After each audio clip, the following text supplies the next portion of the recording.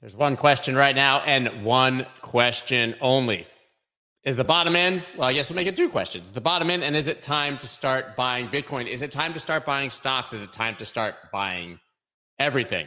Or is this yet another bull trap and a series of bull traps on the way to new lows? I have two incredible guests today. I've got Richard Byworth and Anthony Scaramucci, who is currently dealing with some technical issues, trying to sign on, but hopefully we will get him in here. You guys don't want to miss this one. Let's go. Let's go.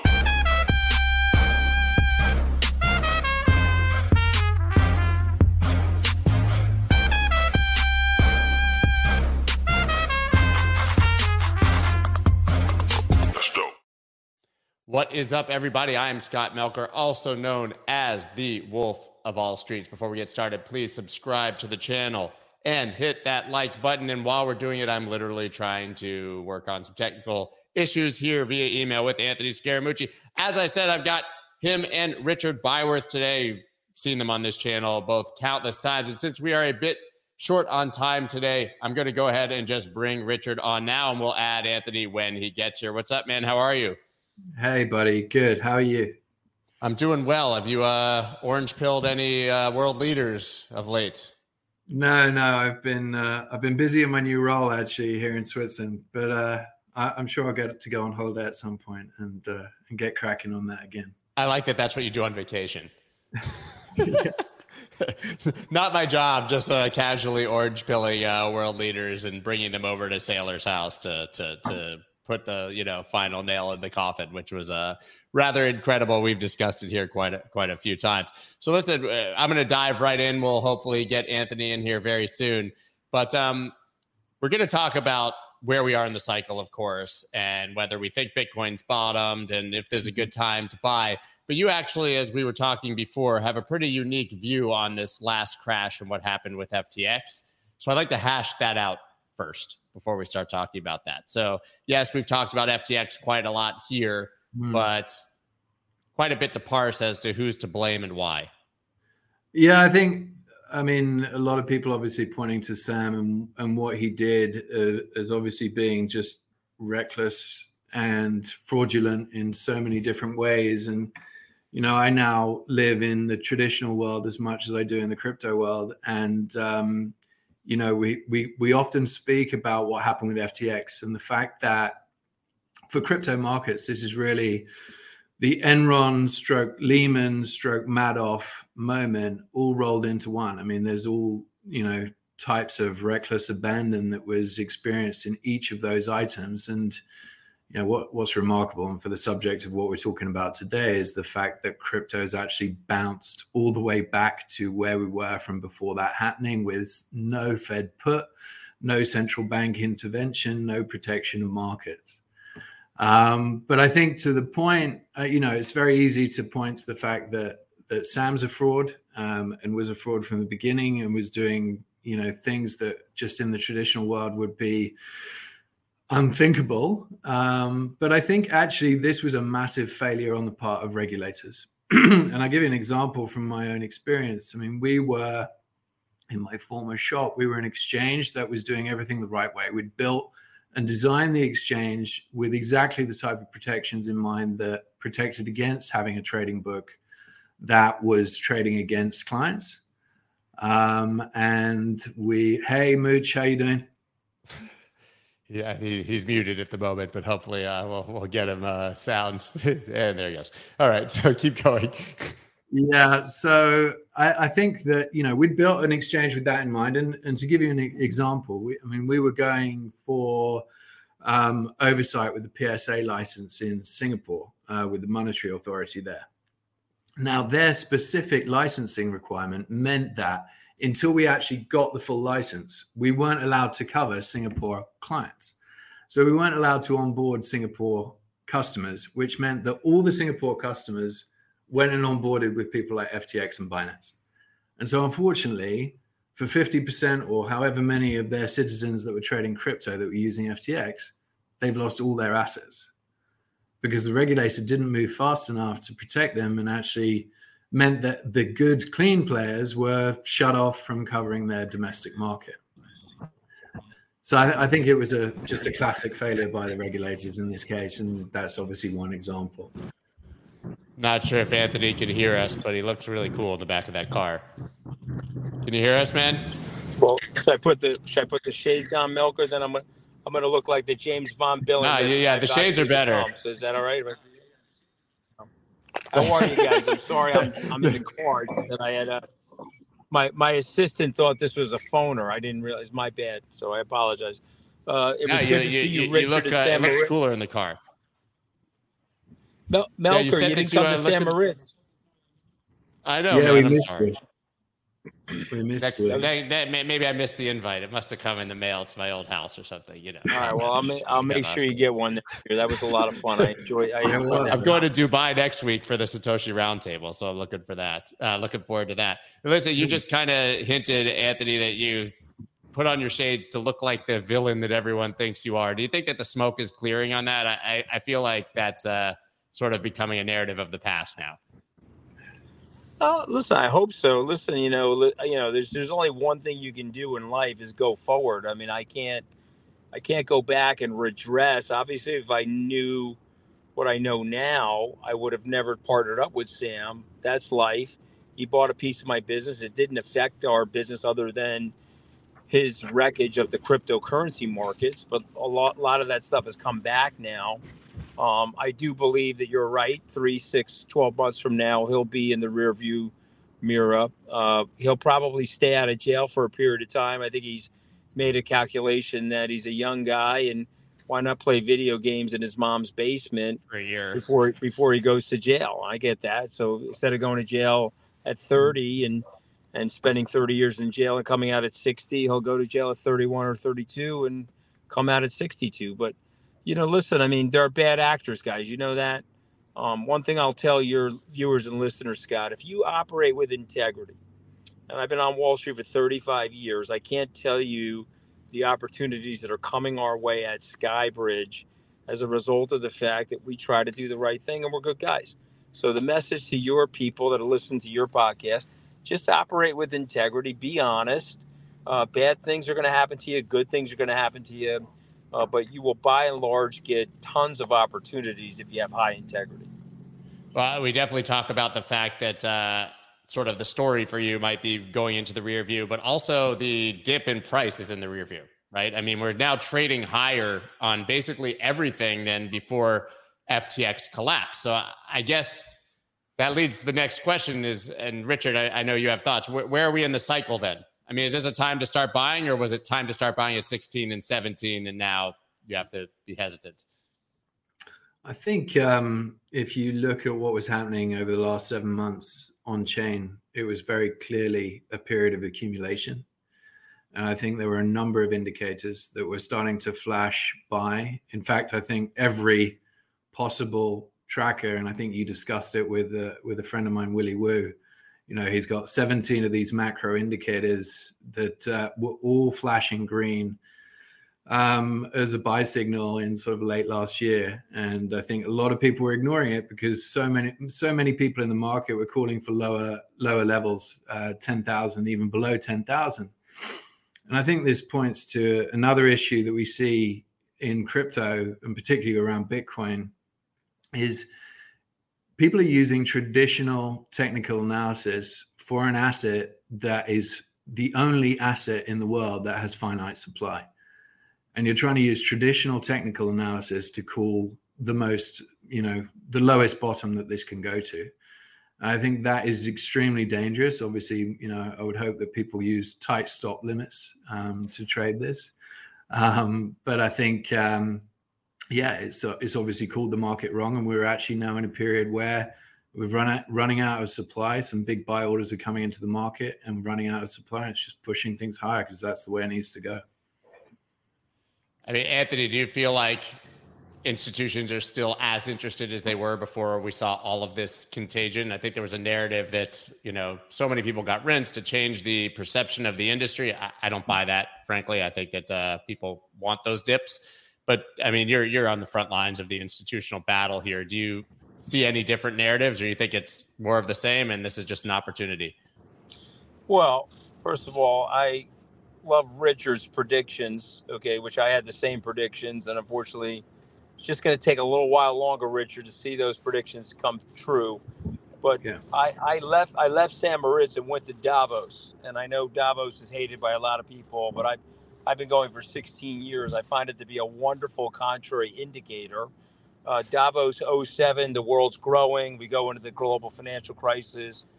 Davos 2009, the world's coming to an end. Biggest bull market in history. Davos 2016, Hillary Clinton's going to be president. Davos 2020, resounding re-election for Donald Trump. And Davos 2023, let's play a funeral dirge for Bitcoin and all cryptocurrencies. And oh, by the way, Jamie Dimon, and God bless him, I think he's one of the smartest guys in finance, but he was insinuating on CNBC that you could create 210 million Bitcoins, and that it's not capped at 21 million, and that there'll be a rug pulled on everybody. And he said that it's a decentralized Ponzi scheme. And he said that its use case is a pet rock. Okay, so to me, that was the most bullish sign. I haven't seen Willy Wool's 18 different macro green light indicators, but when I heard that, and I listened to the general consensus of the elites at Davos peeing on cryptocurrency, the blockchain, and Bitcoin, I'm telling you guys, that is a massive bull sign. And so, and obviously, listen, you can't create 210 million Bitcoin. You guys understand the code as well as I, and the consensus mechanism. I mean, they couldn't even create bigger blocks, last year when they were trying to do that. But you get the point I'm making. So I would say the institutions have been scared out of their minds as a result of last year. The Bitcoin trust that was created by BlackRock, we are an investor in that. I'm proud to tell you that because I wanted to send a message to those guys that we're in the game with them, but they have not raised any money yet. So the institutions are still not there. Just imagine if a couple of these institutions pick up this idea that we're all onto. Hey, Richard, I just want to say really quick, isn't it also the most bullish signal that they're even talking about this at Davos? Like how worried that the fact that it's gotten so big over the past few years that it's even on their radar? Yeah. I mean, obviously, Christine Lagarde has been very negative Bitcoin for a long time. And I think that is just very indicative to your point of how concerned they are about Bitcoin and the threat it poses to the traditional system. But Mooch, I like you, I'm sure, know a lot of people that work with Jamie. He's a smart guy. There's no way that he doesn't understand Bitcoin. And it just makes me very suspect that he's just deliberately misunderstanding it for the narrative to try and trip it up. So you think that he's basically, go ahead. No, if you don't mind me interrupting, what do you think it is then? Because we both know how smart he is. So is that just to help him with the regulators? Why would he take a posture like that? I'm sure it's well calculated. What do you think his thoughts are behind it? I think to your point, I mean, the Davos crowd really do not like Bitcoin and really want to try and undermine it as much as possible, to delay adoption so that they can get whatever CBDCs out there into the public arena as quickly as possible. Because I do think that this is part of what awaits us over the next 3 to 5 years. And slowing down Bitcoin's adoption before that happens is probably one of the key goals, I would suggest. It's interesting because I think you have a bit of a watch what they do and not listen to what they say sort of situation, because JP Morgan has actually been relatively involved in blockchain and Bitcoin for many years. I mean, I interviewed Stuart Popejoy from Cadena recently, who literally that project was born of JP Morgan coin and a private blockchain being developed at JP Morgan years ago. And we know that JP Morgan's using the technology. They just trademarked a wallet. So why would they be? I mean, is this a case of the CEO just bowing to the pressure of the clientele and saying, even though I hate it, we need to do this? Or is it literally just, as you said, he's just sort of keeping the brakes on while they work on their own level of adoption? Or I won't say filling their bags, as people are saying in the comments. I don't believe that, but yeah, I'm not sure I believe that. I'm not sure that Jamie Dimon's going into the market on behalf of JP Morgan trying to buy as much Bitcoin as he has. I don't think that's what's happening. I think that there is a focus on CBDCs. And I think that, talked about this with Samson Mao, but the point being that you're not going to be able to buy Bitcoin easily once CBDCs arrive. So the longer that they can delay adoption until that point, then I think that's probably the key goal here. As for Jamie Dimon, he still keeps saying blockchain, not Bitcoin, which is weird because he flipped back and forth across that narrative from 2017 back to now 2022, which is like the classic "I don't understand Bitcoin" statement: blockchain, not Bitcoin. It's interesting that he's gone back to that. Yeah. So, I just say something about this, and I think you guys probably will agree with me because I obviously worked in a large investment bank. There is no upside for them to move in the direction that the three of us are in. And I'll just give you this example. In November of 2020, I bought my first Bitcoins. I think we made a 9-figure investment in Bitcoin across our funds. I then met Richard. I ran into you, Scott. I got involved in the community. And I looked like a genius because those investments went from 17,000 to 69,000. And even though they traded off at the end of the year, I got calls from institutions that yelled at me for buying Bitcoin. And now it's December of 2021. They were calling me saying, "Thank you for bringing me into the modern world. I'm very grateful to you." And then at the end of this past year, those very same people were calling me saying, "You're a complete and absolute moron. How the hell could you put us into Bitcoin?" Okay. And so the point I'm making is you have to have a 3-5 year horizon, and you have to have the stomach for the volatility. Now, the one thing that caught me off guard, and it shouldn't because I'm a old Wall Street hand, is the levels of fraud and the levels of leverage. I didn't see that coming. That's my fault. But it was almost as if John Merriweather and Bernie Madoff got together and had a baby, and the baby they created is Sam Bankman-Fried. Okay, I mean, this guy was like levered and fraudulent. We got the 3-hour situation and all that other stuff. And so, despite all of that, Bitcoin really just traded back down to where we were buying it in October, November of 2020. But I look like a horse's ass. I'm a goat. I was a hero temporarily. When I announced the deal with Sam. Oh, we lost him.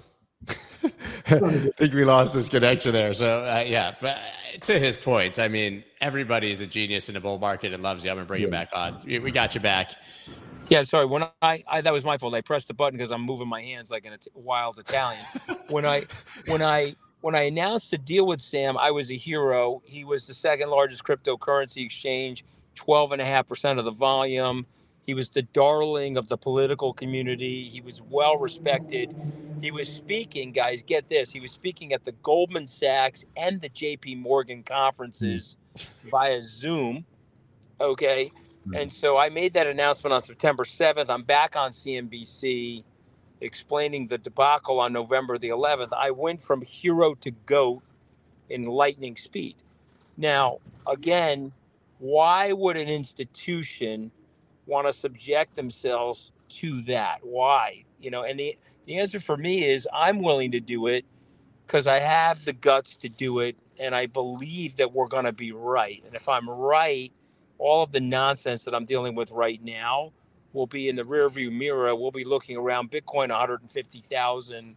Guys, I tried to get you in there as early as I could. Okay, and if I'm wrong, JP Morgan goes on to be JP Morgan. And if I'm right, JP Morgan adopts this in 2025. Maybe Jamie at that point is in retirement as he's closing in on 70. and they've already got all the infrastructure and apparatus put together because his team's been working on it all the while. So tell me what I got wrong about that analysis, guys. I don't think you got it wrong at all. They don't care if they buy higher. Then the question becomes, why are the Fidelities and BlackRocks of the world willing to more publicly support? I mean, BlackRock is so big and it's such a fraction of their business. Maybe that's why. But why are those companies willing to start, really dipping their toes in the water publicly? So I want to address that first, and they had Richard's comment there, because I've talked to leadership at both places, and I'm very proud to tell you guys that Skybridge is one of the test pilots for the Fidelity 401k program. And so I have purchased Bitcoin in my 401k profit sharing at Skybridge through Fidelity. I migrated all of our accounts over to them. In Fidelity's case, they actually believe in the technology. In BlackRock's case, in talking to Larry Fink, I think he's still a skeptic, but he is sensing and feeling a tremendous amount of demand from both institutional and retail clients. And so Larry is an old Wall Street veteran. He does not want to miss that demand by not having an appropriate product for those people. I'll turn it over to Richard, but that's what I really think. So he's getting ahead of it and providing the infrastructure just in case, and there's nothing lost if it doesn't happen, basically. 100%. Yeah, I think if you look at those two institutions, they're actually quite different in their views around Bitcoin. Obviously, Fidelity, they got into this space in 2015 when they first started mining Bitcoin, built a custody platform, invested tens of, I think even hundreds of millions of dollars into the build out of that custody solution. They're real believers in Bitcoin. BlackRock, like you say, Anthony, they're just moving along with what the current trend is. And I think what's interesting there, and that there is an interesting point here, is that the ESG component, and BlackRock's the biggest player when it comes to ESG focus. The fact that BlackRock are now able to offer products in Bitcoin tells you that the ESG negative tide against Bitcoin is starting to turn. Has to. And I think, it's starting to lose credibility. I think Bitcoin clean energy usage in mining is up about 4.7% over the last year. We're now 58% of the network uses clean energy. And obviously, you've got all the work that's now being done in methane mitigation, which is obviously the biggest contributor to greenhouse gases and potentially climate change. So 67% of methane production globally can be reduced by mining Bitcoin. I think this is actually starting to make a very strong case for the pro that Bitcoin can become a carbon negative industry very soon. And the fact that BlackRock's starting to offer products in it suggests that they're feeling more comfortable with the ESG component of Bitcoin, which is a big positive for us. Yeah, that's a huge point that I had not considered, because that's been the sort of source of the core FUD for years, right? You could even say that the ESG narrative was part of the major last correction or the catalyst even for it. So that makes a huge difference. So to get back, since we only have 3 minutes, is now the best time to invest? I think certainly everyone watching thinks, hey, you just kind of buy Bitcoin, and if you like Ethereum, you kind of buy it, and we're just going to wait a few years, right? We've established that. The Fed is sort of driving everything right now. Is now also a decent time to just start adding on risk across all portfolios, or do we think we're going to have a miserable recession incoming? Let me go first, because I'll let Rich.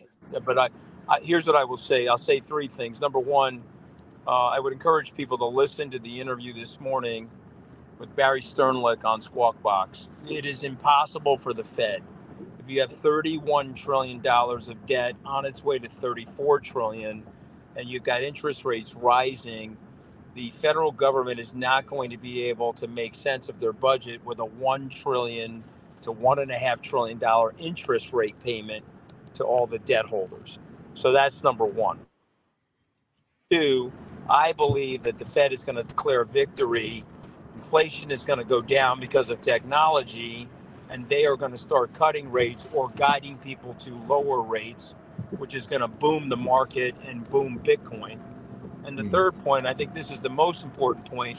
If I'm wrong about those two scenarios, it's still a great time to buy Bitcoin, because if we go into a recession and the dollar starts weakening or people lose confidence in the dollar, they're heading towards Bitcoin. And again, Ethereum is included in that, but I think you guys get the gist. I'll turn it over to Richard. Yeah, I think quickly, the inversion of the yield curve that you've seen is probably the most extreme that we've seen over the last 20 years. And I think that the Fed is between a rock and a hard place. There's just no way that they can continue on the path that they've been on. And so I'd agree completely with you there, Mooch.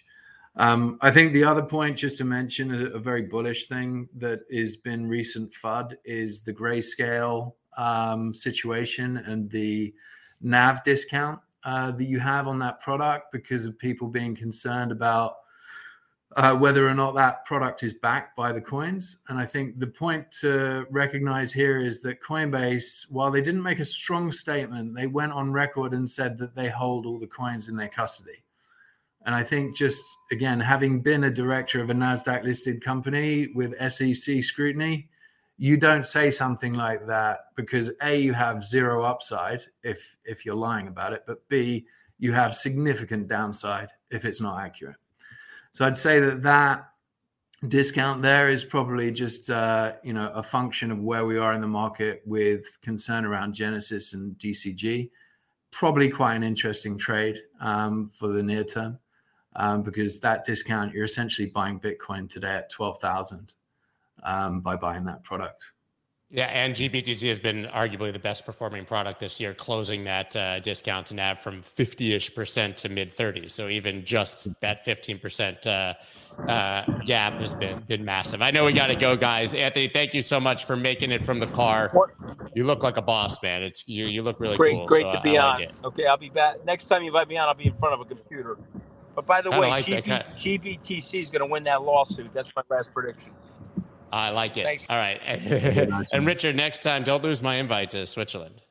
You better make it out, mate. There's some fondue waiting for you. I'm absolutely ready anytime. Guys, I will be back tomorrow, 9:30 a.m. Eastern Standard Time. Thank you so much for tuning in. Peace.